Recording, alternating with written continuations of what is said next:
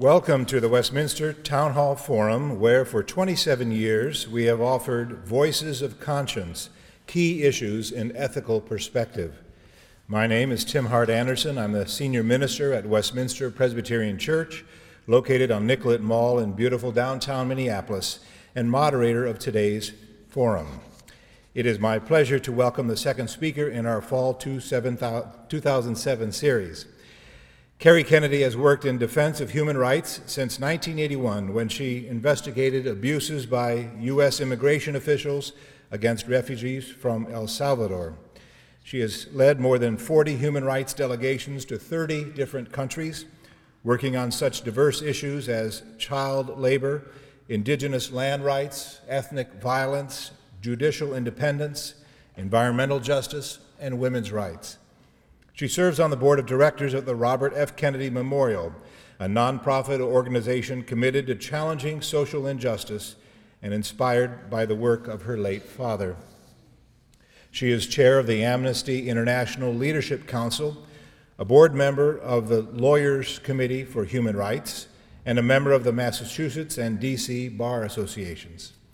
Her acclaimed book, Speak Truth to Power: Human Rights Defenders Who Are Changing Our World, features interviews and photo portraits of human rights activists who have dramatically changed the course of events in their communities and in their countries, including Elie Wiesel, Desmond Tutu, Marian Wright Edelman, and Jose Horta Ramos, all of whom have spoken here at the Westminster Town Hall Forum.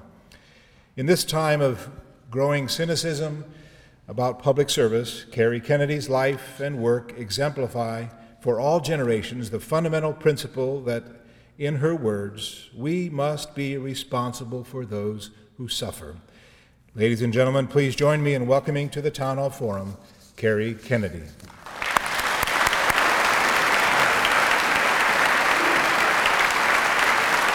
Thank you. Thank you very much. It's great to be back in Minneapolis. I was just here last week when we opened Speak Truth to Power at the Children's Theater. And I have to say, it was so deeply moving for me, not only to open the play, but to do it in partnership with some of the greatest human rights organizations recognized around the world, and they are all based here in Minneapolis. Minnesota Advocates for Human Rights, the Center for Victims of Torture, the American Refugee Committee, and the University of Minnesota Center for Human Rights. We worked with the Bar Association's Continuing Legal Education, St. Kate's, St. Olaf's, the University of Minnesota, and others. So I'm really, really happy to be back, and I feel like this is my second home these days. I started working in human rights in 1981, and I think there's no time in the last 26 years that our work in this field and the lessons we learn from the human rights defenders is more important. The challenges we face can feel daunting. The challenge of addressing the more than 60 million gender-selective abortions in countries such as China and India, where male babies are prized above females. The challenge of stopping the violence in Russia, where 14,000 wives are murdered by their husbands every single year. The challenge in Rwanda, Bosnia, and the Dominican Republic of the Congo, where nearly 2 million women have been raped and mutilated as a tool of warfare, and sons are forced at machete point to rape their own mothers, where the soldiers who perpetrate these unspeakable crimes go free, while the victims are ostracized. The challenge of stopping the genocide in Darfur, where the government of Sudan has financed and armed the Janjaweed militias, resulting in the slaughter of nearly 500,000 people and the displacement of 2.5 million more. The challenge of stopping violence in our own country, where the tragedy of Virginia Tech last year and the Cleveland High School yesterday are only the latest result of nearly unfettered access to armaments in our country. The challenge of stopping the war in Iraq, where without abandoning the people who we now have an obligation to protect. The challenge of creating hope in a world where 10 million people die each year of preventable diseases. the challenge of transforming the lives of the 250 million children around the world who are caught in the hell of child labor, the challenge of building equity in a world where over 1 billion people, most of them women and children, live on less than $1 a day, and the challenge in the wake of September 11th of protecting our national security while refusing to give in to the call to diminish our commitment to our core values. The challenge of closing Guantanamo, stopping rendition, shuttering secret CIA prisons, holding every person who allowed torture in our name at Abu Ghraib and elsewhere responsible for their unspeakable acts, no matter how far up the chain of command it goes.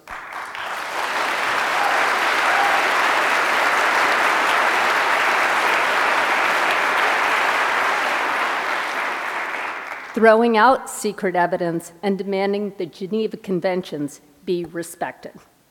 The United States is the richest and most powerful country on earth, the only superpower in the globe, and yet we do not feel secure. In many fundamental ways, our boat has been rocked by a series of powerful waves which have shaken our faith in the very institutions upon which our civil society is based. Politically, we have seen 2 presidents face impeachment. Our government failed to protect us from the terrorist attacks on September 11th and failed to grapple with the devastation of Hurricane Katrina. Our insurance industry then failed to keep their promises and repay the victims of that terrible storm. Our financial institutions have been rocked by scandals in the savings and loan industry, at Enron, WorldCom, and more recently the mortgage crisis, where millions of Americans now face losing their very homes. The pedophile scandal at the Catholic Church not only undermined faith in the church leadership, but as the church pays out tremendous settlements, its role as the largest provider of healthcare, education, and anti-poverty programs, second only to the federal government, is jeopardized, putting the most vulnerable at additional risk. Our usual escapes to Hollywood has found some of the most recognizable stars addicted to drugs and alcohol, while our sports heroes reveal their abuse of steroids.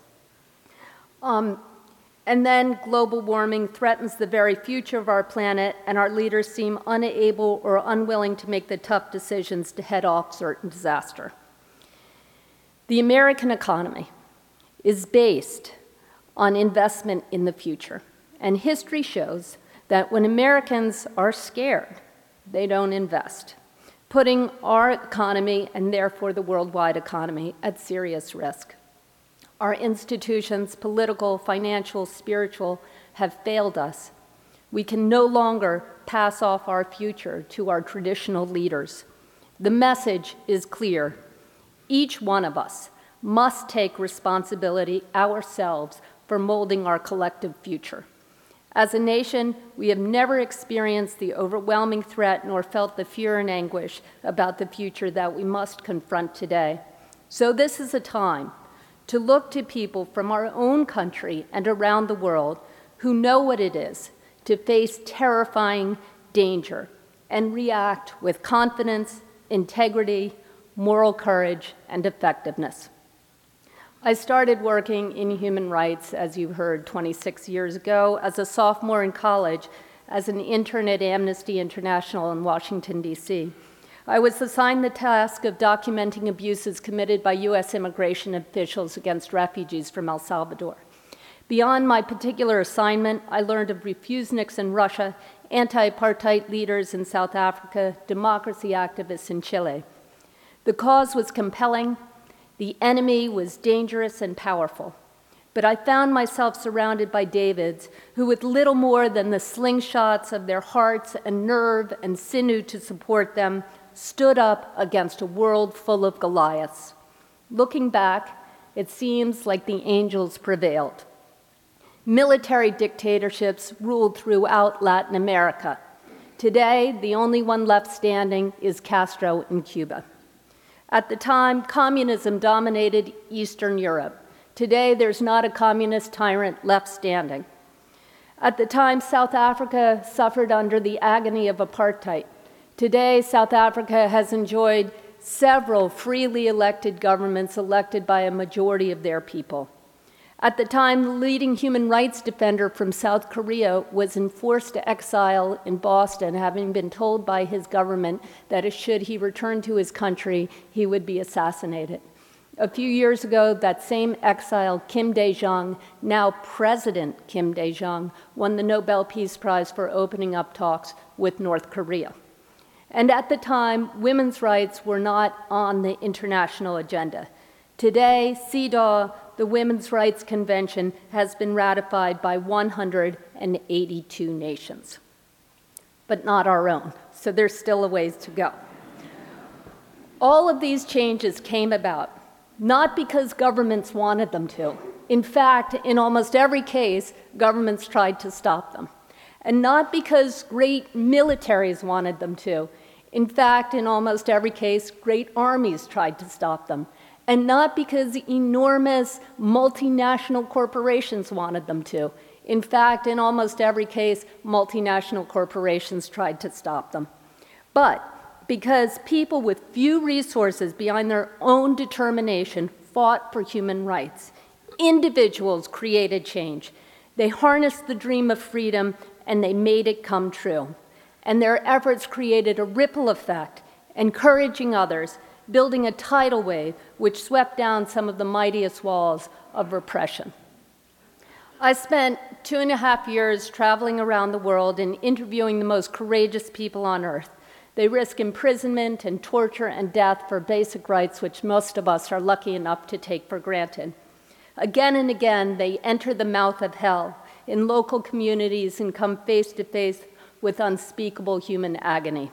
And while others respond with indifference or hand-wringing, they relieve suffering and save lives. Some are well known: Václav Havel, Elie Wiesel, His Holiness the Dalai Lama, Archbishop Tutu, but most are unknown beyond the borders of their countries. I ask people why they get involved when the chance of success is so remote and the personal consequences are so grave. What is the source of their courage? What is their hope for the future? Do they believe in God? The answers were deep and full of wisdom. It was Elie Wiesel, who survived the Holocaust as a child, who said, "My dream for the future is that your children won't have my past." And Archbishop Tutu, who said, "We don't have a God who says, 'Ah, gotcha.' We have a God who lifts us up and dusts us off and tells us to try it again." And to me, those are the two most important points about human rights defenders. On the one hand, they're trying to stop the offenses, and on the other hand, they have this great optimistic view of humanity. What started out as a survey of the human rights situation around the globe quickly became a spiritual journey about the best humanity has to offer, even under the worst of circumstances. I'd like to share with you encounters with a few of the defenders from Speak Truth to Power, which clarified my thinking and inspired my work. The first person I want to talk to you about is a woman called Juliana Dogbazi. And Juliana is from Ghana. When she was, before she was born, her grandfather stole about $2 worth of goods from a woman on the street. And he was caught, and he denied it. And the woman cursed him. And people in his family started to get sick, and some of them started to die.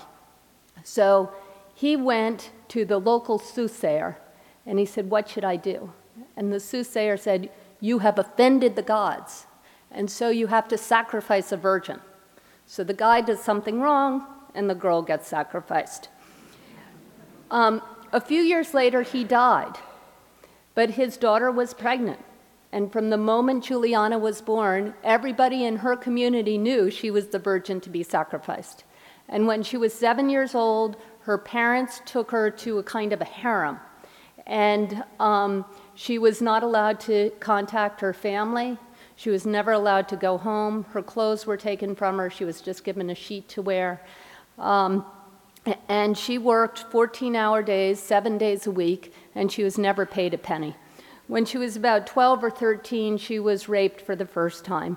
And after that, she was available to this man who ran the harem 24 hours a day, 7 days a week.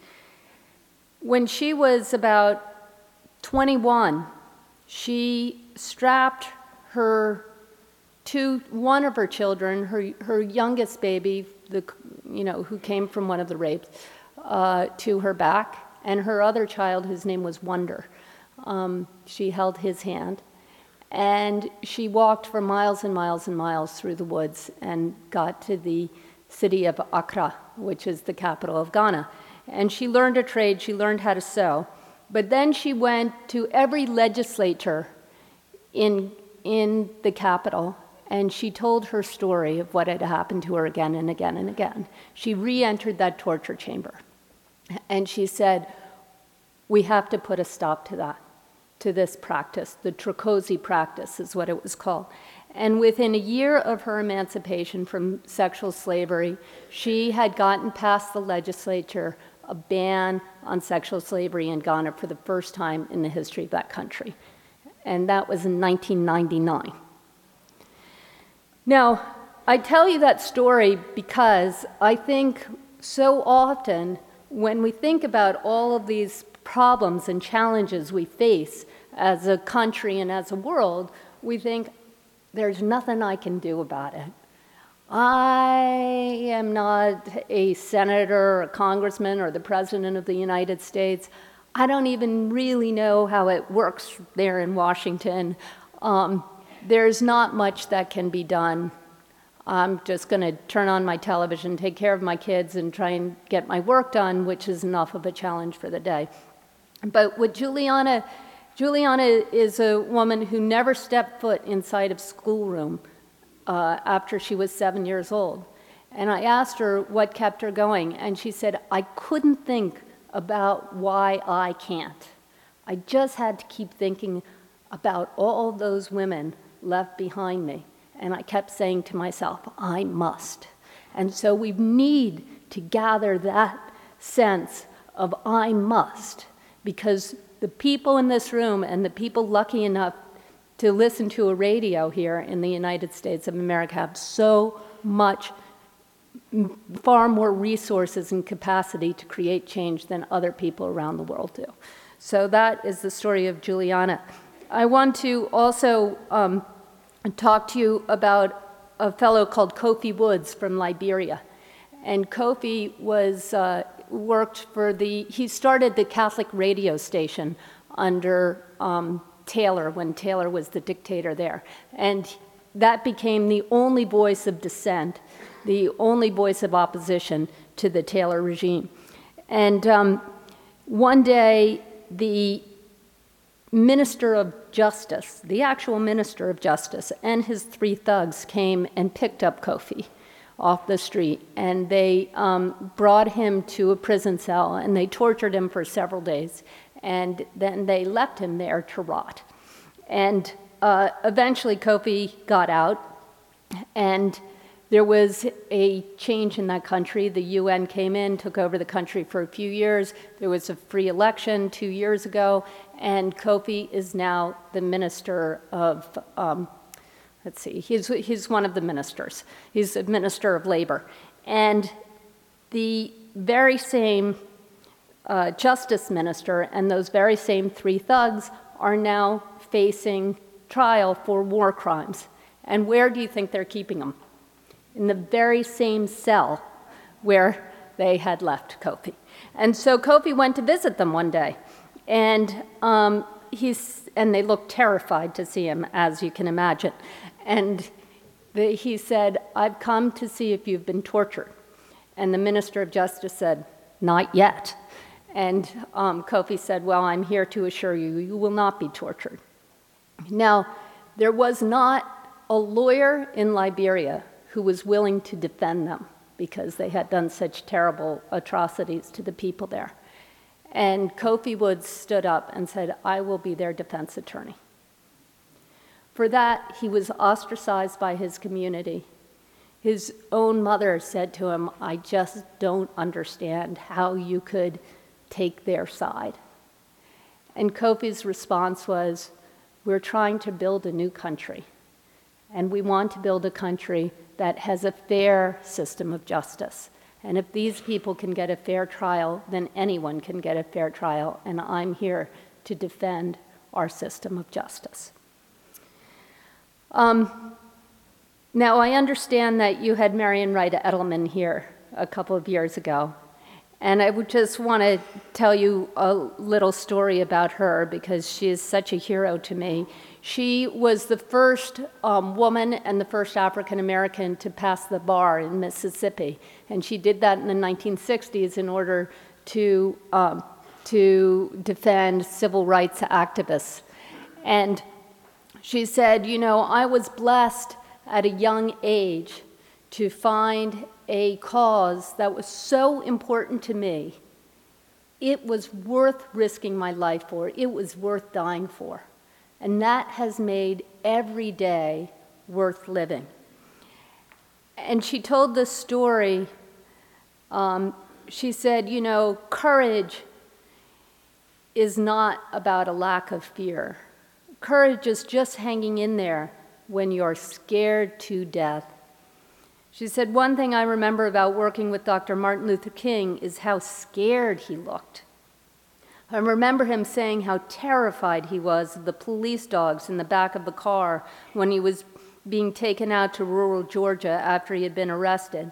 And he used to say, 'You can be scared, but you shouldn't let it paralyze you.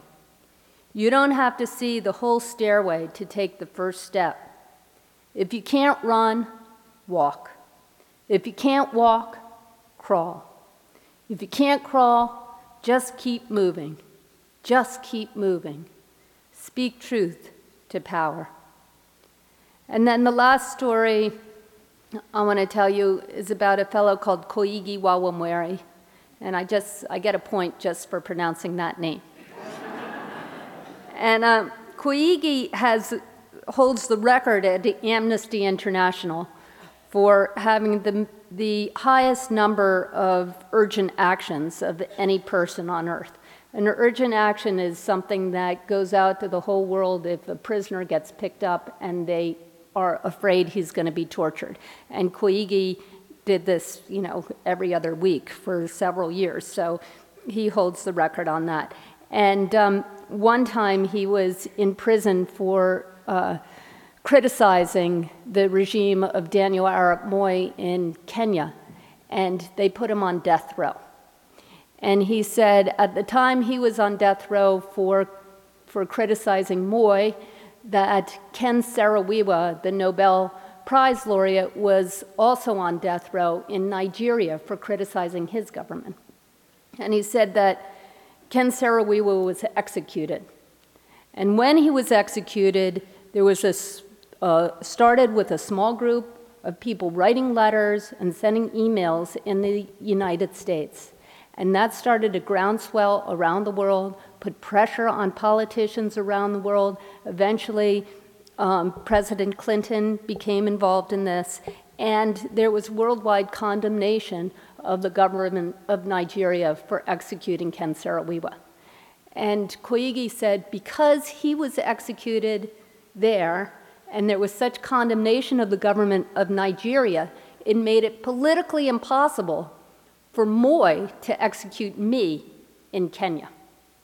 And he said, you know, as Americans, your country is so powerful that we and the rest of the world believe you know what's going on in our countries because you have so much influence over what goes on in our countries.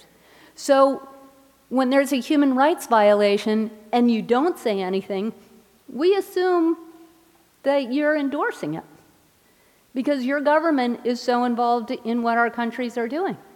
But when you speak up, it sends a ripple effect. And you can save lives in places that you've never heard of and of people whose names you can't even pronounce.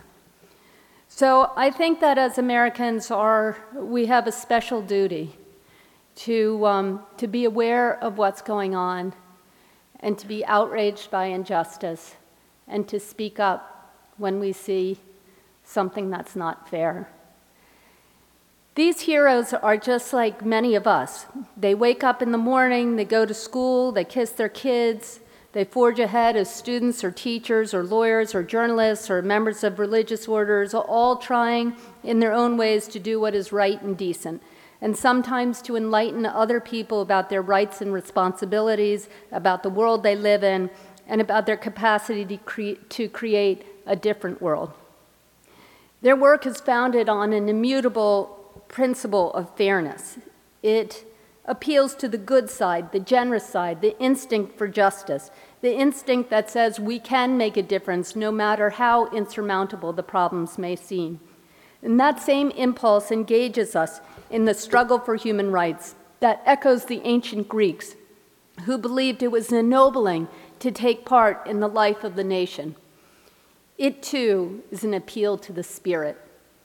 It is shared by all those who survive torture or abuse or go on to take up the cause of human rights, people like Digna and Juliana and Marian and Koigi and so many others around the world who have never given in to the forces of futility nor the temptation to violence. And they inspire us to embrace our beliefs and hold fast to our dreams. I grew up in the Judeo-Christian tradition, where we painted our prophets on ceilings and we sealed our saints in stained glass. And standing in this room, his words really ring true. They were superhuman and untouchable. And so, in a sense, we were freed from the burden of their challenge here on earth. But these people are living, breathing human beings in our midst. And their determination and valor and commitment in the face of overwhelming danger challenges each of us to take up the torch for a more decent society. Today we are blessed by certain people who are gifts from God, and they are teachers who show us not how to be saints, but how to be fully human. And I'd like to end with these lines from a poem by Langston Hughes. He said, "Oh, let America be America again, the land that never has been yet, and yet must be, the land where everyone is free, the land that's mine, the poor man's, Indians, Negroes, me, who made America, whose sweat and blood, whose faith and pain, whose hand at the foundry, whose plow in the rain must bring back our mighty dream again. We, the people, must redeem our land, the mines, the plants, the rivers, the mountains, and the endless plain, all the stretch of these great green states, and make America, America again." Thank you very much.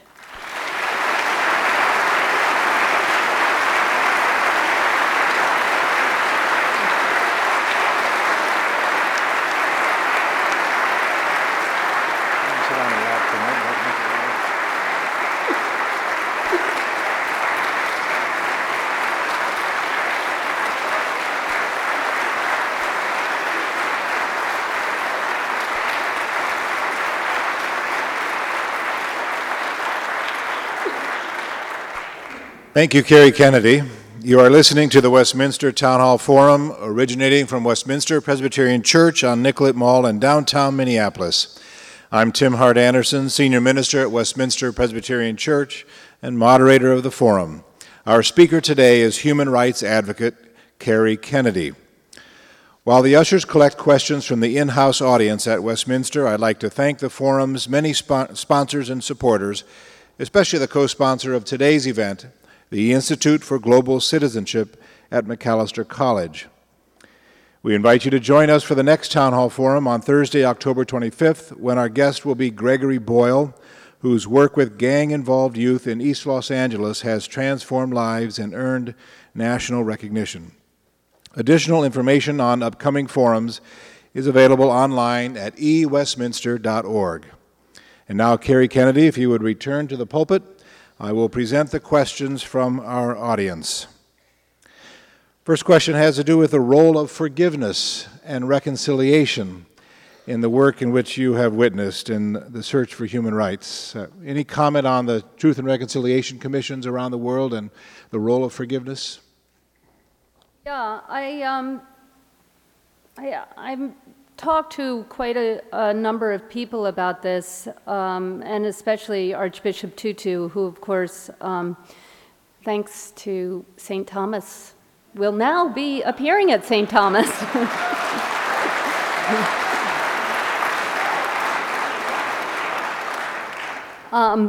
The challenge of Truth and Reconciliation Commissions around the world is that, of course, they're usually in countries in transition.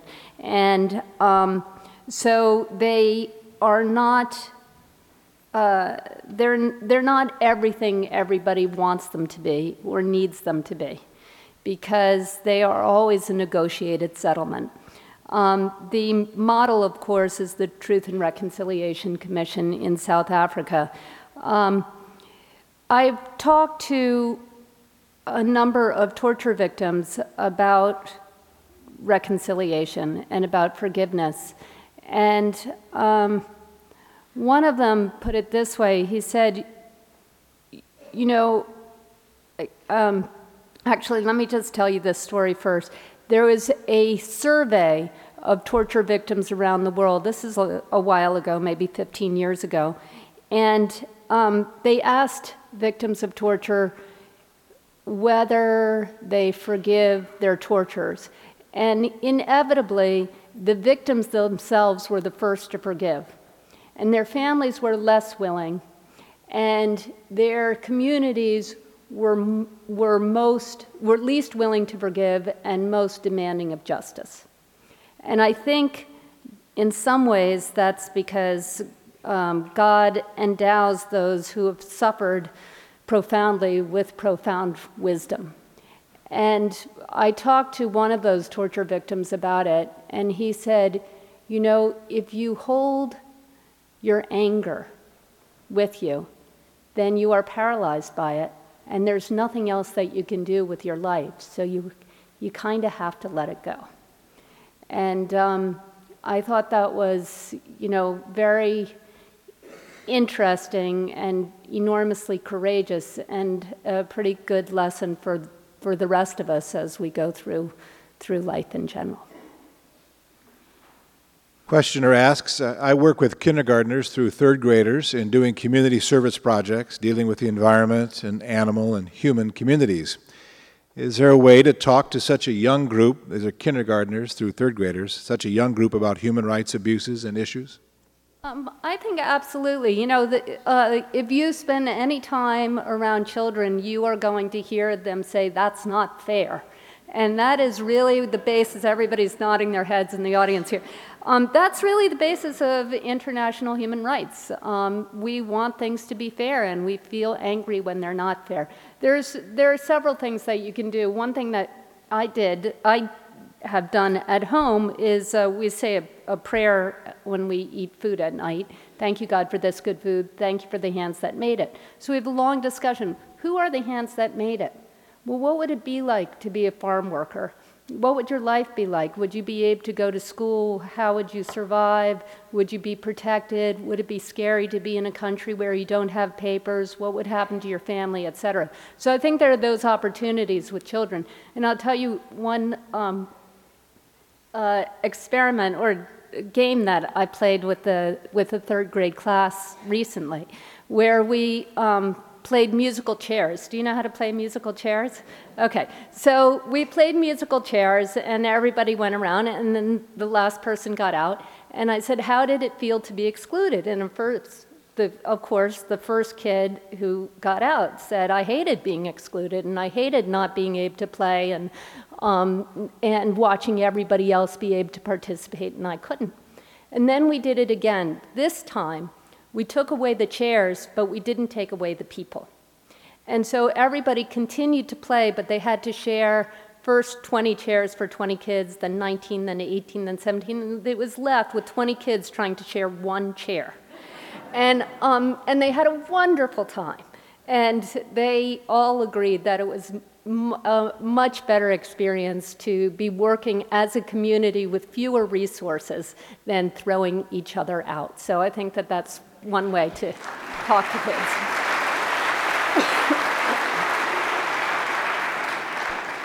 One of our listeners asked us to stop softball questions, so here we go. Taking us from the kindergarten to the Supreme Court. What is the effect of the Supreme Court ruling that rendition is permissible? I think that what the Supreme Court actually just this week refused to listen to a rendition case. So, and that was an awful shame for our country because it sends the signal around the world that our courts are refusing to be involved in it, and that the White House has the power to participate in what is clearly an illegal activity which goes against our very values as a country. I don't think that the Supreme Court has ruled that rendition is permissible, so I don't think that's quite correct, but they have refused to get involved with the seminal case on it, and that just happened this week. What impact have you seen on the perceived legitimacy of American voices speaking out for human rights, given the alleged abuses of human rights by the U.S. government in recent years? It's had a devastating impact to our work around the world. I think that that we are no longer able to condemn what other countries do, and our soldiers have been put in harm's way because if we are not complying with the Geneva Conventions to other people's soldiers, and when they pick up our soldiers, they can also fail to comply. So we've lost that capacity. And just in general around the world, you know, people say that the United States is the most powerful country because of our great economy or because our extraordinary military. But the truth is, our strongest asset is our values and the love that people have for this country because of its values of freedom and the integrity of the individual. And that's what so many of our fathers and grandfathers and others fought for in World War I, World War II, in Korea, et cetera. So I think that we have, it's had a devastating impact. And by contrast, I have a friend who has just returned from Burma, and it's one of the few countries in the world now where you can go as an American and be lauded in the streets because you're an American. And why is that? Because our country has been consistently on the side of democracy and against the tyrants in that country. And that's what we ought to be doing everywhere in the world.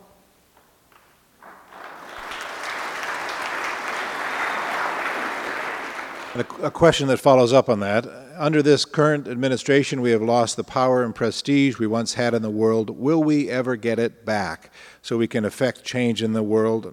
What are the steps we need to take to recover that power and prestige? Okay, well, I think, you know, first of all, we have to, we've got a presidential election coming up. We need a new president. This president is incapable of redeeming our country.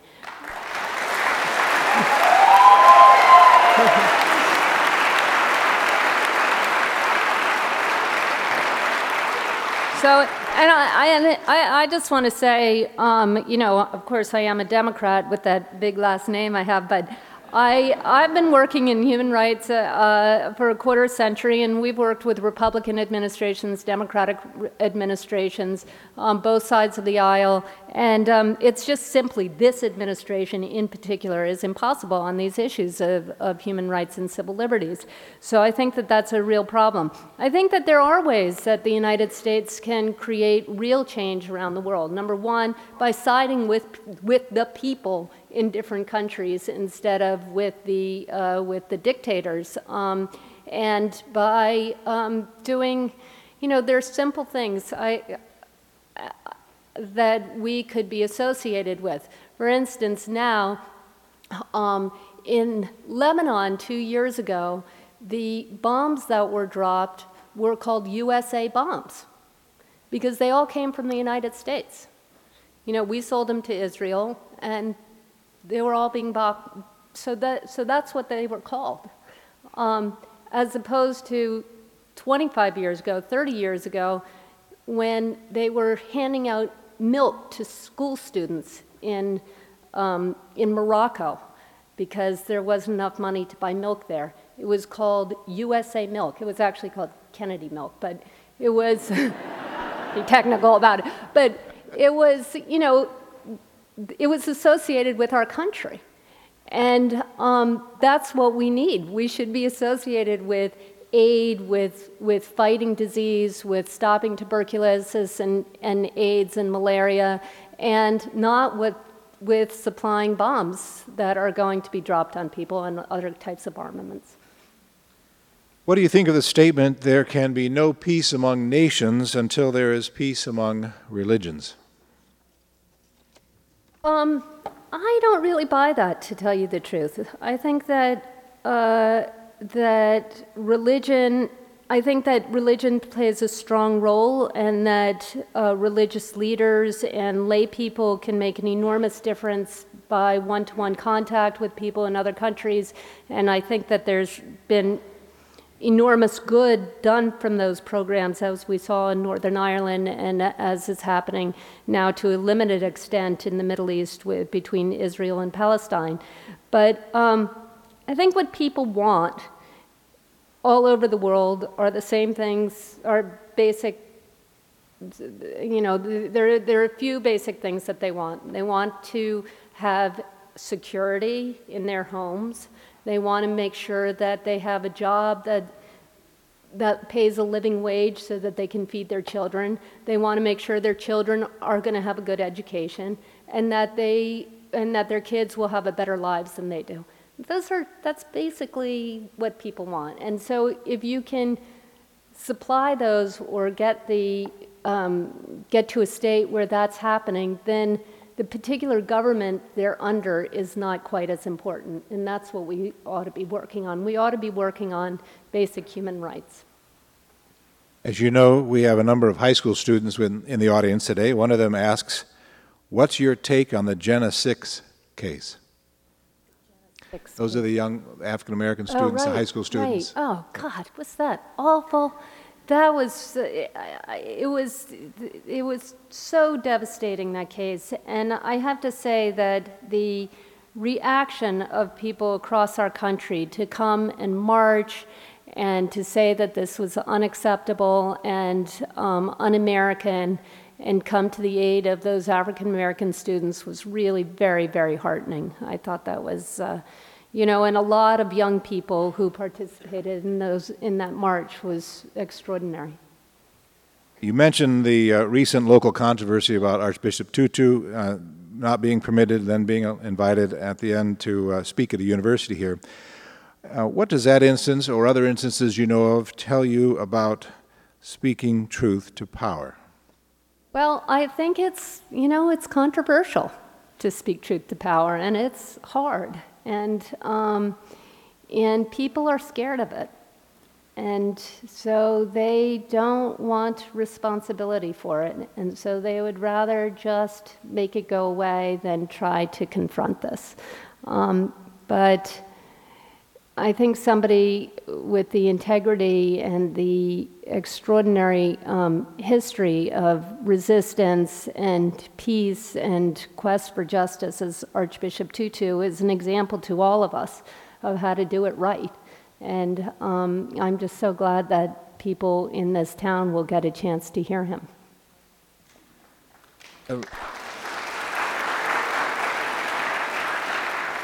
There are a number of questions about how you found those whom you interviewed in your book. Can you describe that process? And Sure. Some of them obviously were famous. I had been working in human rights when I started doing researching Speak Truth to Power. I'd been working in human rights for about 15 years, so I knew a lot of the human rights defenders personally. I was looking for people. I wanted a diversity of men and women. I wanted a geographical diversity, and I wanted a diversity of subjects.